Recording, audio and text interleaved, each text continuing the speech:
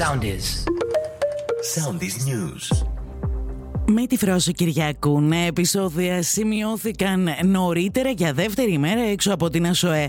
Νεαροί με κουκούλες που εξήλθαν από το πανεπιστήμιο και αφού έβαλαν φωτιά σε κάδους, άρχισαν να πετούν αντικείμενα στις δυνάμεις των ΜΑΤ, οι οποίες απάντησαν με χημικά.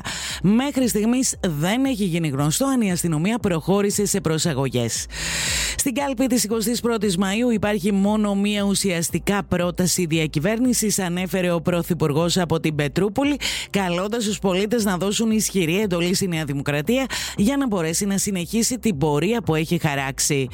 Ένοπλη επίθεση σημειώθηκε σήμερα στα κεντρικά γραφεία του Ρεπουμπλικανικού Λαϊκού Κόμματος του Κεμάλ Κιλιντσάρογλου στην Κωνσταντινούπολη.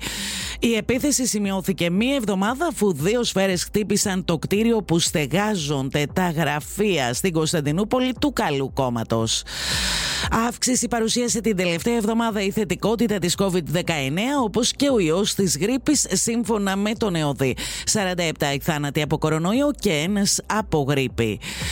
Σε εξέλιξη βρίσκονται οι έρευνες για τον εντοπισμό του 34χρονου Μητροκτόνου, ο οποίος σκότωσε με καραμπίνα τη μητέρα του στη Χαλκιδόνα Θεσσαλονίκης και έκτοτε αγνοείται. Εκφράζονται φόβοι ότι ο άνδρας μπορεί να έχει βάλει τέλος στη ζωή του. Ακολουθήστε μας στο Soundis, στο Spotify, στο Apple Podcasts και στο Google Podcasts.